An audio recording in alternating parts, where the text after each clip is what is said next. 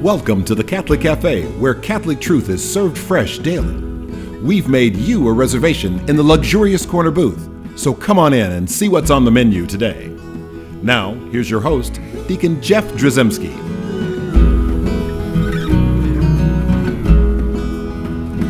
Greetings and welcome to the Catholic Cafe. I'm Deacon Jeff, sitting in the luxurious corner booth of the Catholic Cafe, and I'm sitting here with my buddy. What's your name again? Ziggy Rodriguez. Ziggy Rodriguez. I knew his name. I was going to come up with some fake name, but I decided to just stick with my own. Ziggy is fake enough. Ziggy is fake. Actually, what am I talking about? I'm not actually named Ziggy. It's Sam Rodriguez. But yes. there are people that think you are, and that's what's important. Yeah, there are people who'd be confused if I was like, I'm on Catholic Cafe, my name's Sam Rodriguez. They're like, you might are you say, related to Ziggy? You might say even that I have lordship over your your name now. All kidding aside, welcome back, everybody. We're so happy to have you here as we continue our Advent series, a 4-part series, and there are 4 Sundays of Advent. Isn't that amazing how that worked out? And we are focusing on the Kerygma. Yes. And to remind everyone, Kerygma, just a Greek word that means salad. No, it doesn't mean salad. A Greek word that means proclamation. Right. And it's referring specifically about the proclamation of the gospel, the saving gospel of Jesus Christ. And it's what we as Catholics, as Christians, are supposed to be doing. Right? We are supposed to be moved by it and using it to move others to come closer to Jesus Christ. And so it's good for us to study the Kerygma, to talk about the Kerygma, because I think there's a sense in the world right now where we've kind of lost a connection with the charisma, the Kerygma. Either we're so busy trying to get church members or get envelopes in, or we're avoiding church because of that, right? Mm-hmm. There's a lot where, what is the basic thing we're supposed to be doing as Christians, as Catholics? And honestly, it's about evangelization. Right. A Kerygma is about evangelization. So we need to understand the Kerygma so that we can proclaim it, and then also so that we can essentially reveal it to others so that others then can proclaim it. Well, and as director of evangelization for the Diocese of Memphis, that evangelization has lots of different aspects and flavors, including, the didache, the teaching aspect. But the Kerygma, this is about setting the stage for the soul to receive that teaching, because the Kerygma is about introducing people to that personal encounter. That's right, a personal relationship. And just to correct what you said, I'm not the director of evangelization. Oh. I'm the grand poobah of the Kerygma. No, I'm just kidding. Just kidding. But so we are, this is the second week of Advent, and so we're going to talk about the second part of the Kerygma. And so we talked last show in part 1, the goodness of creation, right, which culminates in the creation of man in God's image. We are the crown of God's creation, right? That's part 1. And then part 2 is going to be sin and its consequences. Sin comes in and ruins everything. Right. Thank you, Adam and Eve, but it kind of blows the whole deal, right? The third part will be what God did through Jesus in response to that sin. Yes. Right. And then the fourth is going to be now our response to God. So this is the package deal. You got to have all 4 of these things for it to be really essentially a functional, kerygmatic proclamation, a call to live in a relationship with Jesus Christ. I mean, you don't want to kicking this. You don't want to tell somebody that you're good and don't talk about sin. Right. Because then there wouldn't be need for a savior. Right. So the Kerygma, it requires all 4 of these parts. So let's talk about sin and its consequences. But I imagine we might want to revisit some of the goodness of creation. Yeah, I think some of the themes of last episode we'll need to build upon to really hit home the points of sin and its consequences. We spent a lot of time on the goodness of creation. We talked about outer space and the physical universe, but it's important also to, we spent some time talking about the goodness of God creating man with an inherent goodness, right? And creating us out of love and declaring us good. But I think we need to revisit that a little bit today. Really hit home about this sort of inherent or innate, built into us goodness. Right, because what we need to do is, in discussing sin and its consequences, we really need to be grounded in what was lost by sin. What was lost by sin? Because, in our last episode, we talked about how we as human beings were made for love. Well, God is love. We were made in God's image to be like him. And so, as we said last week, it is for this reason that God gave us free will, so that we aren't pre-programmed for love, so that we are positioned, we're made able to, make the choice for love. Several times we've done shows or commented about that and the importance of free will, because love has to be a free choice. Right. If it's coerced, it's not genuine love. And God had to. We've also talked about the existence of evil. Yes. Did God create evil? No, he didn't create. He allowed for the possibility of evil, specifically because we needed to make a choice for him. We need to choose him out of a free will choice to love. Right. And so there had to be something to choose other than love. But we're not just talking about like the freedom. We're not just talking about choosing love in, let's say, one instance. Yeah. Because God, he desires to move through us. Okay. God desires to guide us, to move through us. And, hopefully everybody in this audience has had a moment where they have felt even, love move through them and inspire some sort of a noble action. We've had for those the good feelings of others. that you can't like quantify and describe, but you're like going, man, that really felt good. I felt moved to help this person. Right. And then the response, like it became a conversation of love that wasn't in words. And we might not be thinking in that moment that that's eternity sort of piercing through the temporal, right? But that's exactly what God's trying to do in our lives, right? But here, I think it's more than just like a single action of love here and there. What we need to cast, if we're going to talk about sin and its consequences, we need to focus on what the human person is supposed to look like.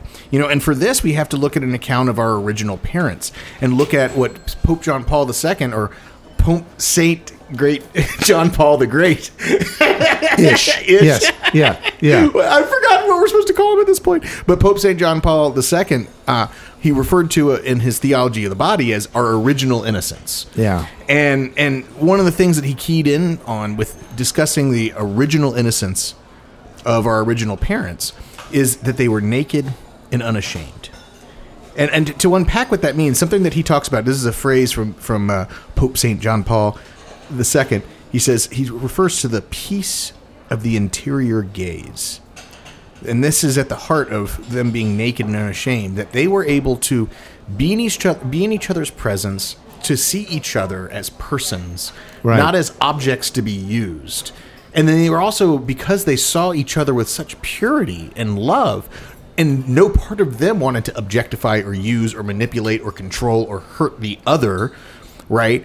They had no fear that they were going to be used, manipulated, hurt, controlled by the other. They didn't, and they were innocent in that way, and they just experienced that. It's interesting to note that, like what is the first thing that Adam and Eve both did immediately after eating the apple or the fruit, right? That they were forbidden. The very first thing they did was to make leaves to cover themselves. Because it changed the way they saw one another, and they knew that, if I'm seeing her this way, or if I'm seeing him this way, then they're seeing me that way, and oh my goodness, I don't want to be seen this way. They were no longer naked and unashamed. Right. But first, though, like zeroing in on this purity, like before the fall, where they were naked and unashamed in the state of original innocence, right? This is the purity, this is the innocence that the human person is made for. You want a vision of heaven? Look at the biblical account of the garden, right? And this is the life of love that we have been invited into. And this is ultimately like the universal call to holiness. God is inviting us. It's a return to the garden. There's this vision of, I've given you this paradise. There's this faint whisper of prohibition and a sweeping world of permission, Yeah. And I'm inviting you into this epic joy. This is what I want for you. And the universal call to holiness, ultimately, it's a return to the garden where, we're still receiving the things of the earth, but it's in communion with God. We're not taking the stuff of the garden and using it for our own purposes. We are living in perfect communion with Him, with pure hearts, filled with love. That is what we were designed for. And you know what? Interestingly, a lot of people don't realize that we can essentially return to the garden, or we can continue to have a foretaste of the garden. Right. Even today. Yes. Right. We can experience that grace today through the sacraments and other ways in which we can have just a little taste of the garden again. Well, and the more we grow in being restored to that original innocence, even if the world around us is dark and people around us are trying to control and use and abuse and manipulate others, we can stand in a state of, through God's grace, in that state of purity, of love, of goodwill, of innocence. But ultimately, the thing that's doing that, in that, what God is, it's actually, this is another thing that's important, is the incarnational nature of our faith. We're bodies and souls. Right, exactly. We are bodies and souls, and God desires to incarnate himself. God who is love. We spent all last episode talking about, God who is love, and he has created us for love. Like, literally what this means is God desires to enflesh himself in us. And if we look at our original parents, that is what is they are children of light, walking in the freedom of God, and they literally are animated by the light and love of God. And the very fact that he would choose to take on flesh, I mean, our faith tells it that God humbled himself. Right. Taking the form of a slave. He didn't have to. No. But he did on purpose. Yes. And essentially, in a way, to me, that says that he's basically ratifying, justifying, elevating our flesh to where it needs to be. And ultimately, the point that we're getting at is, folks, this is what we were made for. We were made to become love. Each of us, no matter how far we've strayed, or if we see other people in our lives or other people on TV and say, oh gosh, this person is living so far from God.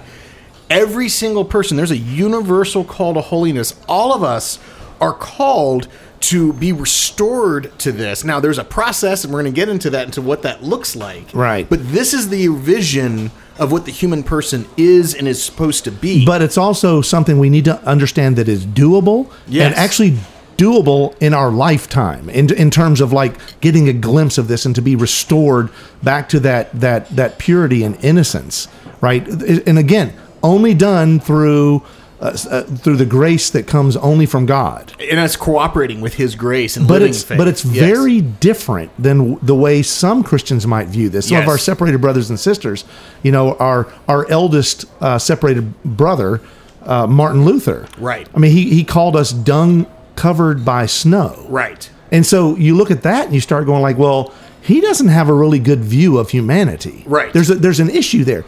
Granted, we have fallen and we may be covered. In my opinion, we are purity covered in dung. It's the opposite, right? Exactly. So we are essentially the purity that we were created, and we cover ourselves in dung, so much so that we are now like hidden. We might think that we're hidden to God. Yes, exactly. Right? And so that's very different than the fact that we are essentially garbage at our core just because we've fallen. Right. And we as Catholics, we don't believe in total depravity. And at the end of the day, what we're inviting our people, our listeners into, as we move into the discussion of sin and its consequences, is first, like I said, let's be in touch with what we lost. So we invite all of us to imagine your will being fully aligned with God. That everything that you see and that you touch and that you taste, all that you take in through your senses, you're taking it all in communion with God.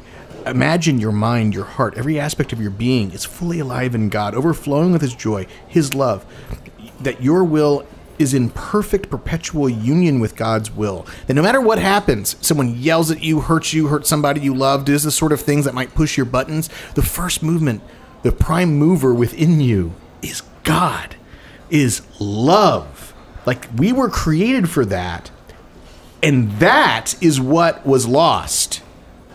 That is what was lost. Now, granted, what I just described, for some of us, that might be hard for us to wrap our heads around because we've never really experienced anything like that, right? And here's the thing to remember. Everything that we just described, that's the human person living under the lordship of God. Which is where we're all called to live. Right. Where we all are freely inviting God, who is love, to reign over us, to live through us. Well, if we're not living under His lordship, the lordship of God, whose lordship are we living under? You got to live. You got to pick a lord. Right. Right. I mean, you can't not have a lord. And so some of us might say, well, are you living under your own lordship? Well, I understand. It's an interesting argument, and one could say that because, what does the serpent say in the garden? Ye shall be as gods. That's a temptation. Right. But no, it might feel like if we're living apart from God that we're living under our own lordship, but really, what we're living under is the lordship. If we're not living under the lordship of God, we're living under the lordship of sin and death. Right. Well, that's our take. This is a time when I'd love to have, sitting here at one of these microphones, an atheist. Oh, sure. And ask them, well, whose lordship are you under? Of course. And they might say, I don't have a lord. Right. But I think that's an impossibility. I think so, too. You're ruled by something. And I think that the Bible actually gives us some important guideposts to this. We're going to have a longer reading with Wisdom 2, which I think explains this lordship of sin and death. But I think first, just giving a biblical response for what Paul would say in terms of saying we're living under the lordship of sin and death. Romans 6, Romans 6:6, he says, we know that our old self was crucified with him so that our sinful body might be done away with, that we might no longer be enslaved to sin. Romans 6:9, we know that Christ, raised from the dead, dies no more.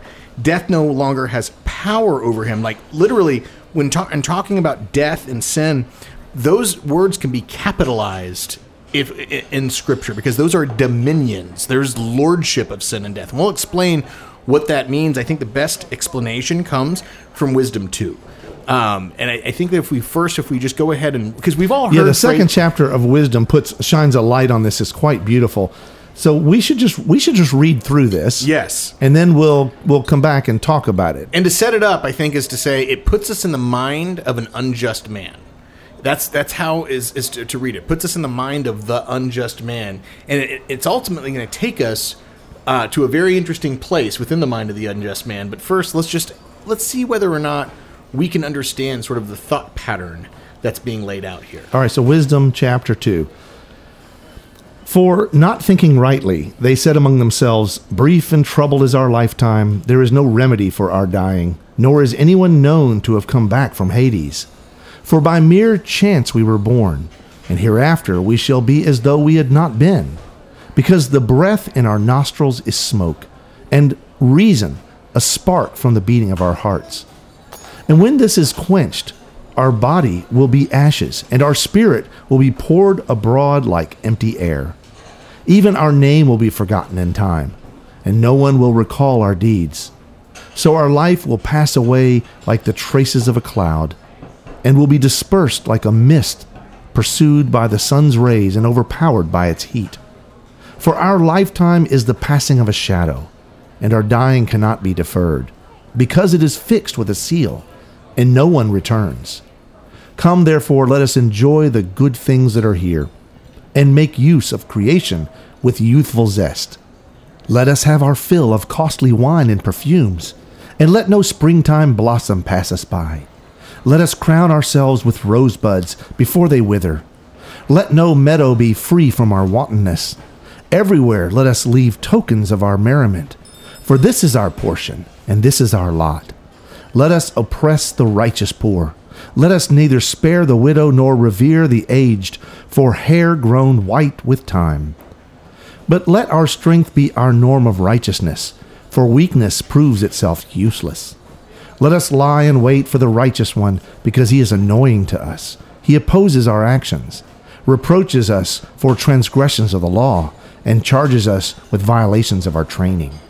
He professes to have knowledge of God, and styles himself a child of the Lord. To us he is the censure of our thoughts. Merely to see him is a hardship for us, because his life is not like that of others, and different are his ways. He judges us debased. He holds aloof from our paths as from things impure. He calls blessed the destiny of the righteous, and boasts that God is his Father. Let us see whether his words be true. Let us find out what will happen to him in the end. For if the righteous one is the Son of God, God will help him and deliver him from the hands of his foes. With violence and torture, let us put him to the test, that we may have proof of his gentleness and try his patience. Let us condemn him to a shameful death, for according to his own words, God will take care of him. These were their thoughts, but they erred, for their wickedness blinded them. and they did not know the hidden counsels of God. Neither did they count on a recompense for holiness, nor discern the innocent soul's reward. For God formed us to be imperishable. The image of his own nature he made us. But by the envy of the devil, death entered the world, and they who are allied with him experience it. Man, there's a lot there. There's a lot there. And you look at that and you go like, man, these are the words of like current people. Right. Well, these are very eloquent and very poetic. Yes. But they are very condemning. Oh, sure. Of the unjust mind, right? The one who thinks like, hey, eat, drink, and be merry, for tomorrow we may die. Right? Well, and let's call a spade to spade. Where does the mind of the unjust man end up? At Calvary, crucifying Jesus. Yes. I mean, this is an Old Testament reading before the birth of Jesus, and yet it is showing us exactly what our inclinations of sin cause us to do. But where does it all begin? It begins with the lordship of death, and what that is our fear of death, and not just the biological reality, but our fear that this is all that there is, that after I die, I am no more. Yeah, you see dust, smoke, clouds, vapors, mist. Yes. You see all these things like we just... I'm thinking of the Avengers, you know, yes. in game, like and Thanos, yeah, and all of a sudden you turn into this black dust that just floats away. Exactly. So it's a fear of ultimate meaninglessness, a fear of personal annihilation. That after this, everything is gone. I am gone. So what if you have that? And what the Bible is telling us here. And I would encourage, including those who might be atheists and non-believers, to meditate upon that. If we have that carnal fear there, that this is all there is, right? That fear is going to have lordship over us, and it's going to be the thing that causes us to want to go ahead and take heaven here, take what we can here, right? Get what I can for me while I'm here. Yeah, and honestly, we know. I mean, at the end of that chapter, yes, in verse 21, these were their thoughts, but they erred. Right. And ultimately, all the things that we think, I mean, our only worth in this life to those people who have the unjust mind, yes, that wisdom talks about, they are the sum total of their assets, yes, of their pleasures in life, of what they would consider my legacy, my here's my highlight reel, yes, and that's all they are. But even they themselves say that no one's going to remember your name or your deeds or anything. Right. So it's like, I don't know. How is that going to make you feel good about living? Right. Well, it's not. It's going to say, I'm going to make what I can out of life. And here's the thing. At the end of the day, we can easily point away from ourselves and say, oh, gosh, I'm sure glad I'm not like this guy. But at the end of the day, if we think about what are our persistent sins in our life, the things that we keep doing and we can't get away from doing, these patterns that we can't break, if we stop and we ask ourselves, is there a fear of death that underlies that? Is there a part of me that's saying, I have to get this while I can? That's what eat, drink, and be merry, for tomorrow I may die means, literally. Yes. I'm afraid I'm going to die. And so I'm going to do everything I can right now while I'm alive. So I'm going to take life into my own hands, and we might feel like that's us being our own Lord, and we're taking control, and we're doing things our own way. Except, yes, right, you're actually under the lordship of sin and death. Yes, sin and its consequences. Right, because ultimately this lordship of death and that prime fear that it has within us, the devil uses. Right? And so God created everything, including the angels, and he created the angels and gave them freedom, the ability to choose. They're different than us. They don't learn from experience. They have infused knowledge. So the devil and the fallen angels, they knew exactly what they were getting themselves into, and they chose not to serve. And Satan has no problem with walking around with a bag that's like, an evil Santa Claus, because Santa and Satan, same letters, just mixed up. Right. I'm just teasing, but with a back over, a bag filled with little crowns that he wants to put on all the humans to make them feel like, oh, look, you're the Lord. You're the Lord. Yeah. You are Lord. Here's a crown. You want shall a crown? be as gods. Oh, that's a pretty crown. And the lie being, if God loved you, if God really was a good father, he'd let you have that thing. Right. I'm going to let you have. I think you should have that thing. I'm going to crown you. I'm going to make you Lord. And even though we know that's not what's happening. Well, he's essentially taking you. And what the effect is, Father John Ricardo hits this beautifully. He says, imagine yourself in the hands of traffickers, kidnapped, bound, utterly powerless to free yourself. He said, that's the best way to describe the lordship of sin and death. That the utter futility of being our own savior, of freeing ourselves from this fear of death, of freeing of ourselves from our inclination to sin. Yeah. Now, the only thing I would beg to differ with Father John Ricardo, it's even worse than he says to me, because it's a double whammy. Because if you've been kidnapped or bound or whatever, you know it, right, and it's a miserable experience. It's horrible. I agree with that 100%. And he's saying that's what it's like being under the lordship of sin and death. The problem is that the people who are under the lordship of sin and death, it's a double whammy. They don't actually realize that. Yeah, and so they go further into it. It gets deeper and deeper, and Satan knows that. The devil knows that you get deeper and deeper, and you watch the quicksand go up and up and up and up and up, like in the movies, up to your chin, up to your the bottom lip and up to the top lip, and now you're breathing through the nose, up over the nose, and then you're gone. Well, because that sin has a tendency to darken the intellect and weaken the will. So the more you sin, the more inclined you'll be to keep on sinning. That's why St. Thomas Aquinas says that the principal punishment of sin is the pleasure derived from it. Oh man, that's powerful stuff. It's kind of scary. We just have a few seconds left. We should talk about how is this part of the Kerygma? It sounds depressing. Yeah, well, we have to own that we can't free ourselves. We have to own that we can't be our own savior. We need a savior. That's what this whole point is. We have to show them that we cannot be our own lords. Sin and death becomes our Lord. We need our Savior, the Lord Jesus Christ. Yes. We need to be under the lordship of God. So that's part 2 of the Kerygma. There's more to come. We're going to have part 3 and part 4 that are going to come up right after this. So stay tuned for this. Thanks, Sam. Thank you, Deacon Jeff. Let's get our Blessed Mother on this case as well. Hail Mary, full of grace, the Lord is with thee. Blessed art thou among women, and blessed is the fruit of thy womb, Jesus. Holy Mary, Mother of God, pray for us sinners, now and at the hour of our death. Amen.